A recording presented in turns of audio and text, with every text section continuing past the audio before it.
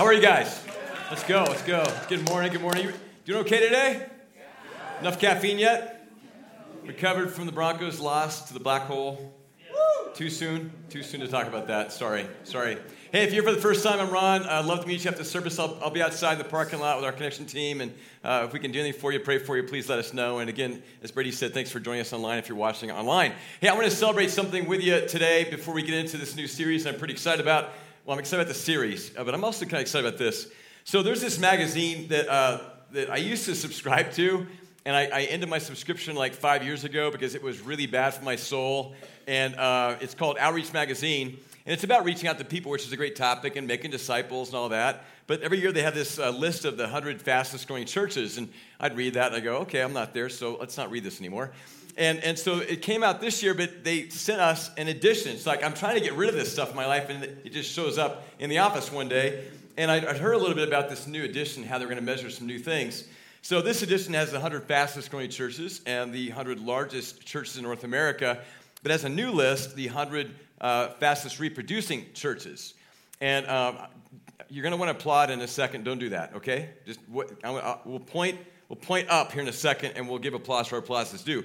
But we are on the list of the 100 fastest growing churches in North America. And not only that, we're actually in the top 10.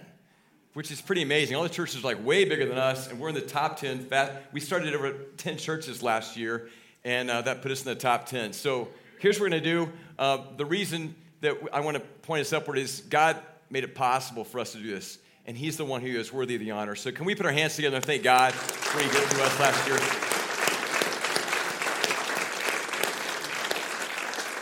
We get to be a part of something so much bigger than us. It's so far beyond our walls. It's going on in Denver. It's going on in the world. It's really a beautiful thing. It's quite an honor that God has chosen us to be a church-planting church. If you're new, it's just a big part of who we are. We're going to multiply disciples and groups and ministries and churches. But now I want to thank you, okay? So this is going to be kind of weird because I'm just going to be the only one clapping. But we couldn't do what we do if it wasn't for the generosity of the people that are sitting all around you and all around me right now. So when a church is planted, a church planter is kind of like a person starting a business. They need money, they need mentoring, they need help, and they need like members, and they need models. And so we give all four of those things to all our church plants, and I mentor most of them, some one-on-one, some in groups. And Jill gets all kinds of phone calls about systems and stuff. And we have members who leave our church and go start other churches. I give people a fishing license and the zip codes where they're starting a church. I go, here's our people, go after them, take all the ones you want. And yet they really want that money. So last year, we give 10% of our church's money away to missions. Actually, I think it was more than that. Dustin, what was it? 15%, 13, like 15% total. And Dustin's a trustee. He knows numbers, I don't. And then we did a Shark Tank event here where we put church planters up here and people give money to them. So between us and Shark Tank, we gave away over $250,000 last year. So my turn to clap. You can clap with me if you want, but you're clapping for yourself. But okay, thank you so much, seriously, for being such a generous church. Some of you do tithe, you give 10% plus, which is why we do the same thing. We couldn't do it if you weren't doing it. So thank you so much. And it's a huge pleasure to be a pastor of a church that's so generous. So thank you for caring about not only our church and our people and our kids and students. When it kept getting better and better as a church, just blessing the people who come here. But thank you for caring about people beyond our walls. Thank you. All right, let's get into the message, shall we? So we're doing this series Unstuck for a few reasons. One is it's very consistent with who we are as a church. We're a Restoration Community Church. We want to see people's lives restored, and for that to happen, people have got to break free from the things that have them stuck. Also, we're starting this new ministry called The Well, and Alan, who's leading that ministry, will be up here in a few minutes, and we'll talk more about that. But we're going to have a number of recovery groups on Wednesday nights here in our building. So I started doing a bunch of research on the 12-step program and its origins. Maybe you know a little bit about Bill Wilson and the guys who put this together. They were Christ followers, but they had to kind of keep the Jesus language out and the scriptures out to make it more inclusive. And then back in the 90s, Rick Warren created a ministry called Celebrate Recovery, where he just decided to be more overtly Christian. And there's another ministry of a church down in Texas called Regen, and we're using some of their curriculum that's similar to Celebrate Recovery. And so I was reading Rick's messages when they went public with this new ministry at Saddleback Valley Community Church in California. And he tells this story about a boy and his father on on Saturday afternoon. How many of you had fathers who actually read like old school newspapers made of paper? Like that kind of, okay, if you're Gen X, maybe Gen Z, millennial, you don't remember these days, but we used to have newspapers like big paper newspapers. And I've recently gone old school. I mentioned it a few weeks ago.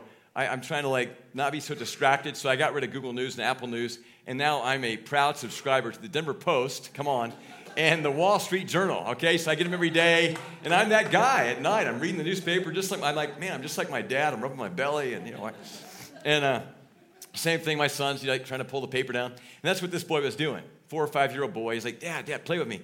And the father, I just want to chill out and read my paper. And so there was a great big picture of the world in this one piece of the paper, and he ripped it out, and he tore it up in a bunch of pieces and threw it on the floor like a puzzle, and he said, put that together. That'll keep you entertained. Thinking he was so clever, this will take hours. He's 4, he's never had a geography class. And so about 10 minutes later, the boy pulls on his dad's pant leg and says, Dad, I'm done.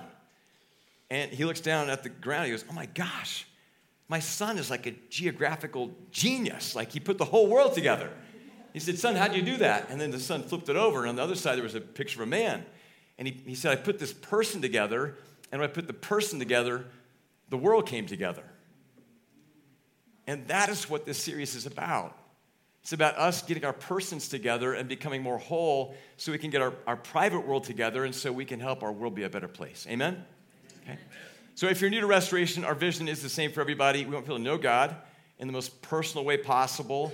We want people to find freedom, which is what this series is about, and then discover purpose and make a difference. But it's really hard to find your purpose and make a difference when you don't have freedom. So Jesus said he came in the world to set us free. He said, if the Son sets you free, you'll be free indeed. And so we're all stuck somewhere, right? Do you know where you're stuck? Maybe you don't, but maybe this series will help you find out where you're stuck. So some of us, we're stuck in some real simple places. Maybe you chew your fingernails, or you procrastinate, or I read about tanorexia. Some people are really into suntans. Maybe you got some simple kind of it's not egregious, it's socially acceptable, it's simple. Like sugar. I asked my wife this week, what's my thing? And I was hoping she was going to say sugar, because I can probably break free of that one, because I've discovered Blue Bunny ice cream. And I was sober for 5 days. 5 days sober. And then last night I fell off the wagon. I'm sorry. So I need help. But, there's those simple kind of things that, sometimes we can recover from and sometimes not. We can't get free from them. And then there are those socially acceptable type of addictions and things that get us stuck. And so maybe for you it's money, or maybe it's sports. I read how among CrossFitters and bodybuilders and runners that 10% of all people who are way into fitness, that they get addicted to it. And so it just becomes this obsession. Maybe that's you. But it's a socially agreeable obsession, right? And so is being successful. And, maybe your thing is Fortune magazine or your friends or whatever. Here's mine. I asked Chris, I go, now, what do you think is my addiction, my area of stuckness? She goes, this thing, ministry success. Nothing wrong with seeing people's lives change, right? That's pretty socially acceptable. It looks pretty good. And seeing churches planted, nothing wrong with that. For me, it's an issue of motives. Am I doing it because God has changed my life, and I know I'm grounded in his love, and I'm satisfied? He satisfies me, and I want other people to experience him. Or do I still believe that I need more success to be happy? It was funny, after I got this magazine, I read through it, and of course I'm looking at articles and friends of mine are on there, and I thought to myself, okay, that's okay. You ever do that? You achieve something or you get honored, and then you go, I thought it'd be a bigger deal than that. You climb a 14er and you go, well, that's cool. What's the next one? And that's kind of what happened to me. It's this insanity of addiction. It's okay, no big deal. Man, what do we got to do next year to get on that list? That was me. So I wrestle with that. I think a lot of pastors do, but that's my thing. Then there's the socially sort of not accepted types of addictions, and those are the ones that have a lot of shame with them and stuff. So maybe it's a gambling addiction, maybe it's pornography, maybe it's alcohol, maybe it's a substance. And I just want you to know, if you're new here today and you're stuck in one of those more socially unacceptable things, you're in a church full of grace. And so welcome to the fellowship of the stuck and the broken, and we're gonna get free together. Amen? Okay, so here's where we're going to roll. We're kind of loosely taking 3 steps of the recovery program, and I'm not going to talk about them, but we're kind of thematically hitting them every week. And today, I think the first 3 steps are really about hope. But you can't have hope until you realize you need it, and you're feeling kind of hopeless, and you need some help. And so we're going to talk about trying to figure out where we're stuck, and then we're going to seek God's help to get unstuck. Okay? You guys open for that? You up for that? All right, let's pray. Father, thank you for everyone who's here today. We thank you that you meet us wherever we are, whatever our background is, whether we're following your son or not, whether we're spiritually really new, or whether we're really mature. There are people in here that they almost seem sinless. I mean, they're so mature. But we're all somewhere, and we're all stuck somewhere, and we will be until we're finally fully free in Christ as we enter into heaven in the future. But for now, you want to get us increasingly free. And you want to give us hope. And so I pray that today we could find grace, truth, and hope in you. And that this series would create a whole new level of freedom for us as individuals and as a church. We pray these things in Jesus' name. Amen? Amen. All right. So we're in 1 Corinthians chapter 10 today. And this passage is kind of dense. And if you're new to Scripture, it has a lot of Old Testament sort of references and typology going on. And so be patient with yourself as I read through this. I'm going to try to unpack it for you.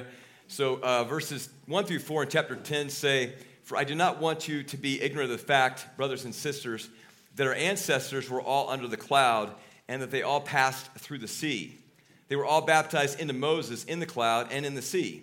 They all ate the same spiritual food and drank the same spiritual drink, for they drank from the spiritual rock that accompanied them, and that rock was Christ." Okay, you get all that? Yeah, I didn't either the first 20 times I read it. So what's happening here is the Apostle Paul is writing a letter to a church he helped start in Corinth, which would be modern-day Greece. And if, again, new to Scripture, he wrote the biggest percentage of the letters in the New Testament. And he's trying to build up this church. And he is assuming that his Gentile audience has learned a few things from their Jewish friends about the history of Israel. And so he's comparing their journey out of spiritual idolatry. We'll talk more about that later, how they worshipped idols. Their journey out of slavery to these idols and to sins that were holding them back and towards freedom with the journey of the Israelites who had gone to Egypt. And so he's referring to the journey of the Israelites coming out of Egypt and back into the land of Canaan. And if you don't know that story, they followed Moses out, and they were slaves, and God sort of represented himself through a cloud, and they would follow him in a cloud during the day and a fire at night. And then Moses gave them the 10 Commandments, and so he's talking about the baptism of Moses, but really it was like a baptism in the teachings of the Torah, the first 5 books of the Bible. And then when they were going through the desert in Sinai, God provided manna and quail for them and water from a rock because there was no water, and Moses hit a rock and water came out of it, supernatural. And he's saying that's kind of like what the Corinthians were experiencing in Christ. When you begin to follow Jesus, he becomes your bread, and he satisfies the deepest parts of your soul. And he becomes like living water, springs of living water. He say, will flow within you if you follow me. My spirit will come inside you, and I will satisfy the deepest part of your soul. And then he's comparing Jesus, our rock, our foundation of our faith, with this rock out in the desert. And so he's using some of this physical, historical language in a typological way to help us understand and help the Corinthians understand what they have in Christ. But what I think is really important for us to ask at this point in the text is, why do people get enslaved to begin with? Why did Israel wind up going to Egypt? Well, they went there because they were hungry. They went there because they were trying to survive. So, again, a little more history about Israel if you're new to Scripture. They lived in Canaan when they were fairly small. And then one of Jacob's 12 sons, Joseph, became a slave. His brothers threw him in a well, and he was carried off. And he was imprisoned in Egypt. But he was a man who had favor with God and brilliant, became a leader. And he had this dream that there would be 7 years of famine. And so he prepared Egypt for that famine. But he had a vision that he would also be helping nations around Israel, including his own people, Israel. And so when the famine hit, the reason the Israelites went to Egypt was because they were hungry. And they were thirsty. So they were hoping for some of that Kentucky Fried alligator in the Nile and some of that quail fillet that they'd heard about and some water, and they needed that to survive. They didn't know that later they'd become slaves. And every day they'd have to go make a bunch of bricks, and they'd have a quota. If they didn't meet their quota, their backs would be beaten with rods. They'd have to find their own mud, their own straw. They didn't mean to get enslaved. They got enslaved because they were trying to survive. And so the point of this passage, I think, is we need to give ourselves some grace. You need to give yourself some grace. If you're enslaved to something today, you need some grace. Grace is the antidote to shame. We feel shame over being stuck and being addicted. We isolate and we hide and we don't tell people about our problem, and that keeps us stuck. That keeps us from getting free. So give yourself some grace. So maybe you're wrestling with alcohol. Maybe that's your thing. Well, when you were in that fraternity and you'd go out on Friday nights with your fraternity brothers, you weren't an alcoholic then. You were just wanting to hang out with some friends and have a good time. And you discovered after a couple of beers you were funnier and you told better stories. And you're a lot more attractive to the girls. And then you didn't know you had like a chemical propensity towards addiction, and then you got hooked. You didn't mean to become a slave. It just happened. And you became an anorexic because you just felt so out of control, and food was the only thing you could control. And when you started out exercising, you were just trying to be healthy and take care of your body. You didn't know that you become addicted to endorphins. You'd start working out 4 hours a day. And when you got in that relationship with that man or that woman, it started off, with lots of promise and lots of hope. He treated you really, really well, and he respected you, and he honored you. And then you got in this relationship, and you didn't know later that you'd start feeling dirty and feel used, and you get all enmeshed financially, and that you didn't feel like you could break free. And she looked really good under your arms, and she made you feel good about yourself. You didn't know that once you got deep in the relationship, you could never make her happy. But now you feel stuck. But you didn't mean to get stuck. You didn't mean to become enslaved. You got there because you were trying to live. So give yourself some grace. Will you do that? Can we just do that today? Can we just give ourselves some grace, please? And then can we give each other some grace? Yeah, you can clap for that. You and me, yeah. Because the people around you that are stuck, they didn't intend to get stuck. They were just looking for some life. I've got a brother-in-law, and he called me years and years ago, and he said, Ronnie, don't call me Ronnie, please. But my sisters do, and it's a really bad habit. They can't break it. They still think I'm like 5. And he goes, Ronnie, done some bad things, and I'd heard a bit about what had happened with he and my sister. And he said, I need your help. And so he flew me down, and I spent 3 days with him and was able to share the gospel with him, and he became a Christ follower. And he'd been addicted to some different chemicals, including alcohol. And you know what? I never felt any judgment towards him. Because I thought to myself, you know what, if I'd gone through what he went through, if I was an A-4 jet fighter pilot, in Vietnam, and if a bunch of my friends got killed, and I got kind of crazy one day, and then I took too many risks, and then I got shot down, and if a guy tried to kill me with a crowbar when I landed in a rice paddy field, and then I went up in the Hanoi Hilton, where I got tortured until the war was over, I got a hunch I'd be doing some drinking too. Wouldn't you? So I never judged him. People don't intend to get enslaved. So that's the first thing we need to learn today is we got to give ourselves some grace, all right? So let's do that. Let's continue. Now, this next part's pretty dense, and it's a little heavy, but we're going to end with a lot of hope, okay? So hang in there with us. This is going to be the heavy part. Verses 6 through 12. Now, these things occurred as examples to keep us from setting our hearts on evil things as they did. Do not be idolaters, as some of them were. As it is written, the people sat down to eat and drink and got up to indulge in revelry. We should not commit sexual immorality, as some of them did, and in one day, 23,000 of them died. We should not test Christ, as some of them did, and were killed by snakes. And do not grumble, as some of them did, and were killed by the destroying angel. These things happened to them as examples and were written down as warnings for us, on whom the culmination of the ages, very key phrase, has come. So if you think you're standing firm, be careful that you don't fall. Okay, again, a lot of content there. So again, he's comparing the journey, the spiritual journey out of slavery and into freedom of the Corinthian Christ followers with the Israelites. And so he's referring to when the Israelites were waiting for Moses. He was on Mount Sinai, and there was a cloud, and it just kept going on and on. They weren't even allowed to touch the mountain, but Moses was up there 40 days and 40 nights, and they thought, well, guess he's dead. Guess God's abandoned us. And the gods of the people in the neighboring tribes and nations, they all worship bulls, and so they had like a big party one night, threw a bunch of gold into a fire, and kind of funny, later, Moses comes down, throws his iPad down, breaks it. He's so mad at what he sees. And Aaron goes, yeah, we just threw all this gold in a fire, and out came this bull. And now we're worshiping this bull. I think that's funny. Again, addiction makes us stupid. Like, really? We're going to believe that? But they started worshiping this bull, okay?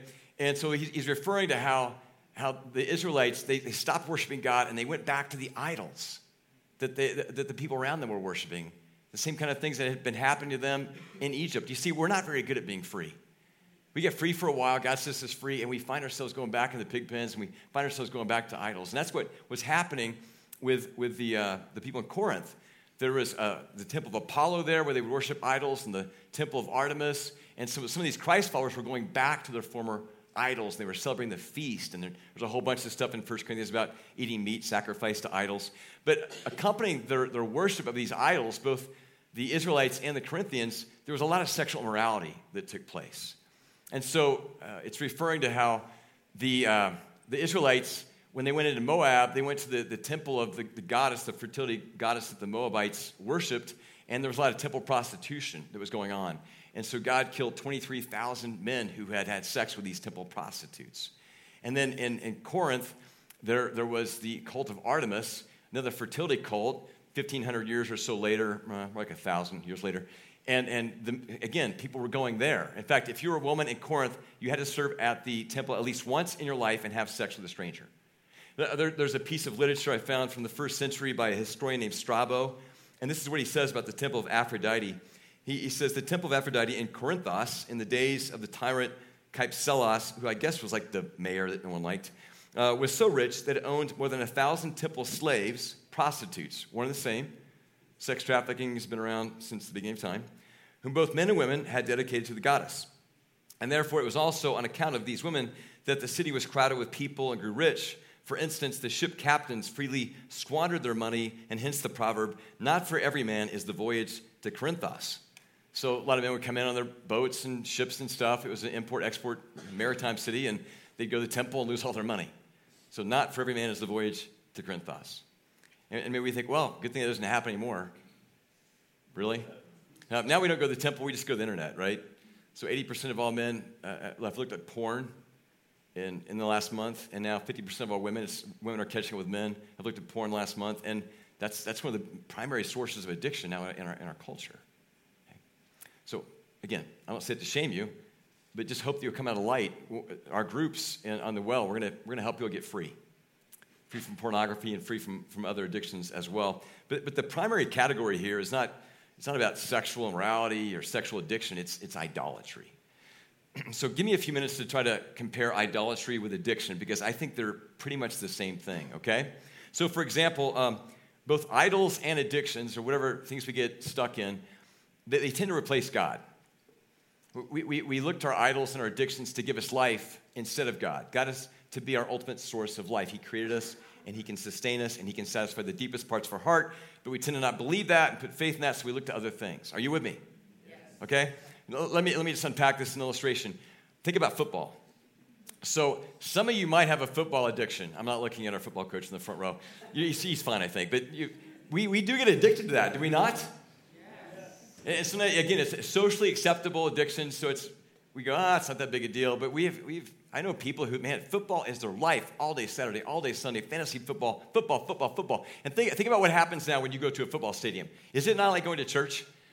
As we become increasingly secular society, sports are replacing God and church. And so you walk into a stadium and you pay your offerings. You put it in a basket, but you pay money. And some people like the same seats like they do in church, and so they pay extra money to get the same seats every time. And then you walk into the stadium and they're ushers. They're actually handing out hot dogs and beer, but they're like ushers. And then you got the cheerleaders are like greeters, and they're smiling at you. Like our greeters smile at you when you come in. That's my reminder to pray.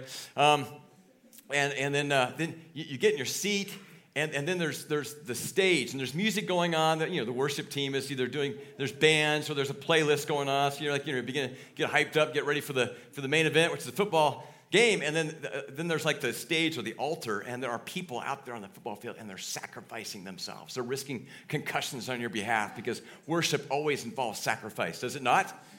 Right? I mean, love involves sacrifice, worship involves sacrifice, forgiveness. Jesus go to the cross to sacrifice himself for us. And so they're sacrificing themselves. You go, yeah, way to sacrifice yourself for me on that field. And then your team scores a touchdown. What do? You stand up, you cheer, and you raise your hands like we do in worship as a sign of transcendence and surrender and gratitude. And yeah, I'm single. No, I'm not. Check me out. So this, and we feel a sense of community and oneness with the people around us who are celebrating our team. Is it not a lot like worship? Yeah, I'm sorry, I don't mean to ruin your football today, okay? But I'm just saying, we have to worship something. And so if we don't worship God, we're going to worship something, football or something else. So addictions and idols both replace God. Also, they both disappoint us. So if Broncos are your team, Monday night hurt, did it not? Black hole won. That's what happens. All addictions ultimately disappoint us. They always promise to give us a whole lot more than they give in return. And actually, they always take more than they give. In fact, Jonah 2:8, it's not in the slide deck, but it's a great verse. It says, those who cling to worthless idols forfeit the grace that could be theirs. So again, they rob us of grace, they rob us of life, and they can destroy us. So back to the temple of Aphrodite and the Moabite temples, and the sexual cultists around it. We just watched Jeffrey Epstein just go up in flames, right? That was a high-profile one, but that happens all the time. Not just because of pornography, but addiction, so often it ends in people losing their reputations and their money, and it breaks up marriages and breaks up families. But even the addictions and the idols that may not have the temporal consequences that some addictions do, they still can destroy us. Even the little ones.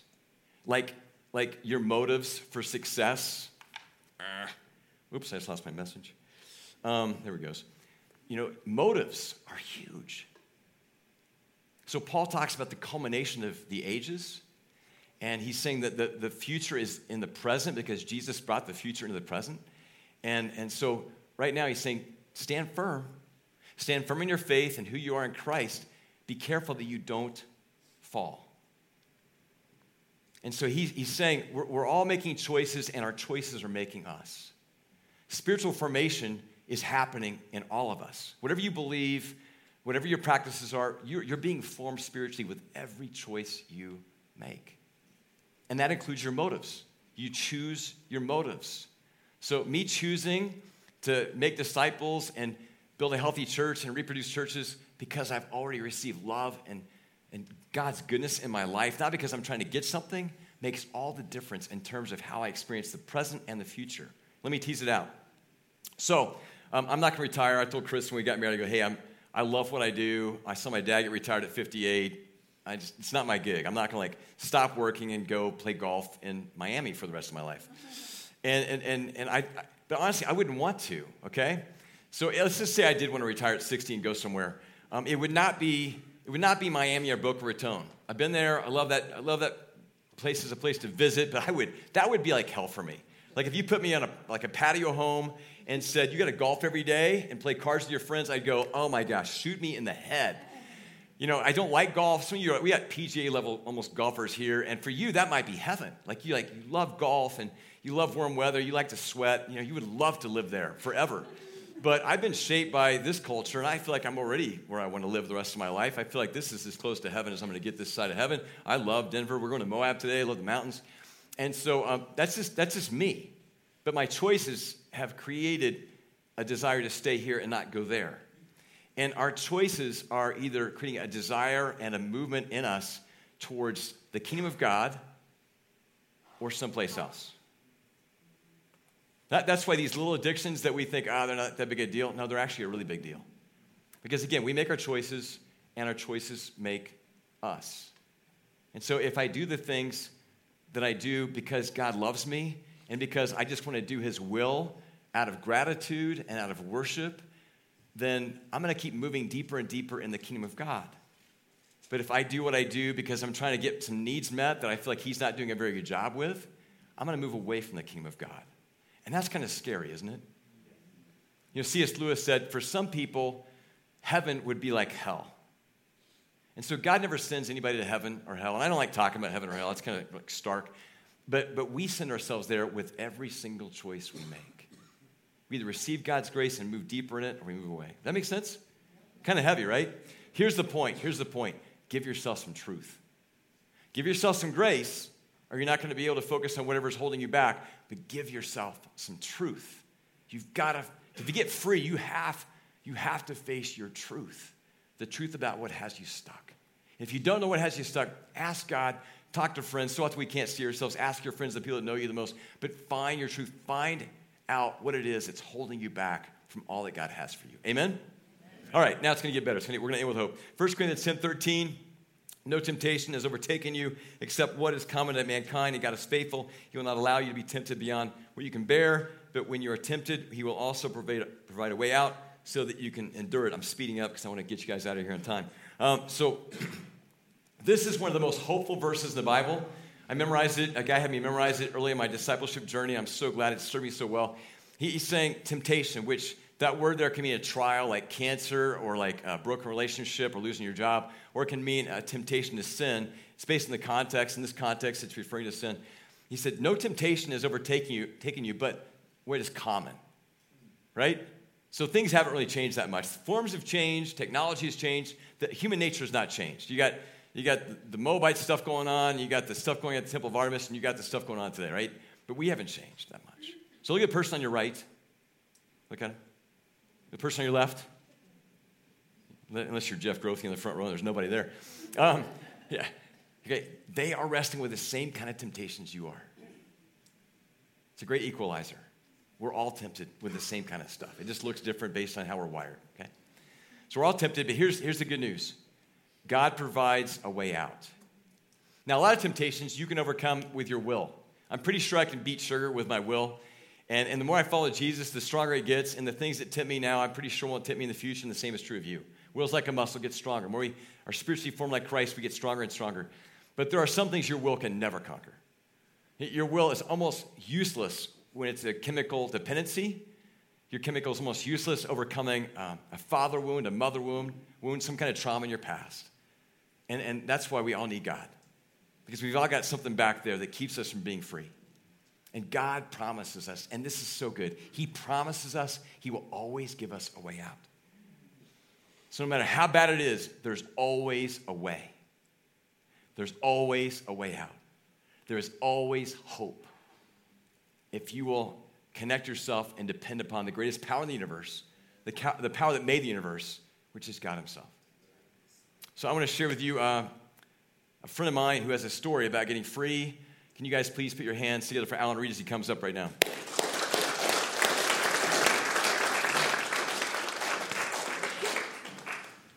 Good, Mike. So Alan is starting the ministry on Wednesday nights called The Well, and we're super excited about that, and I'll tell you a little more about that in a second. But Alan has just a great story of God giving him victory over some addictions in his past, and so he volunteered to share a little bit about his story, his journey into addiction and out of addiction with God's help. So the mic is yours. Yeah, well, my story started as just a young kid, having a mom that abandoned our family and a dad that was an alcoholic. So from an early time in my life, I was just developed trust issues where I was in pain and I didn't feel like I could trust anybody, but I still had that longing inside my heart to be loved. And so what I did is I really adapted another way of getting those needs met through just trying to please people and offering people a different version of who I was than the real me. And so as that developed into my adult years, I wasn't bringing my true self. It was kind of an imposter that I was bringing. He was handling all the important things in life, and it looked pretty good on the outside. How did it manifest itself? Like, what did you turn to in your false self stage to find satisfaction? Yeah, well, for me, it showed up with, again, a desire to be loved, but never feeling like I could get it. So pornography was an issue for me. I tried to get those needs met that way. But a number of different ways that just to medicate pain, I was hurting. And I really wanted connection, but I couldn't find it. I couldn't find it with people, and I couldn't find it with God. So what was your way out? Based on this verse, how did God help you find a way out of your false self and out of your tendencies towards addiction to greater freedom?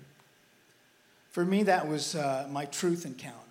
I had to face into the fact that I wasn't living the best life that I could live. And so for me, truth came in the form of feeling desperate enough that I went and plugged into a 12-step program where there I got to hear other guys share from their heart and come clean. And so what my escape came in the form of community, came in the form of hearing other people's stories, and it really came in the form of God showing me that in the light I could experience freedom like I'd never had before. So the journey of those 12 steps and the journey of his presence in my life through community transformed everything. And so today I'm free of shame, I'm free of guilt and condemnation. I'm free of staying stuck inside my head all the time. And that freedom has been a pathway out that God led me into a real relationship with him where now I come bringing me instead of somebody else. That's so good. That's so good. Alan, can you just share with me a couple sentences of vision regarding what you're hoping the well will be about and what it will do for people? A safe place where you, because it takes courage to face into things that sometimes we just want to ignore. So the well is going to be a safe place where you can work. There's a growth track to it, so you can really work on those issues. But you're going to be around people that won't shame you. They're with you. And I believe it's for everybody, not just people that had issues like I have, but anyone that's got something that they want to work on. We pray for the well, for Alan. Father, we thank you so much for Alan's story, and we thank you for his desire to spread the freedom he's discovered in you with others. Thank you for the significant leadership gifts you've given him. We pray your blessings on he and Chris and their family, and pray that you would use the well to set many, many people free. In Jesus' name, amen. Can you guys thank Alan for sharing his story with us?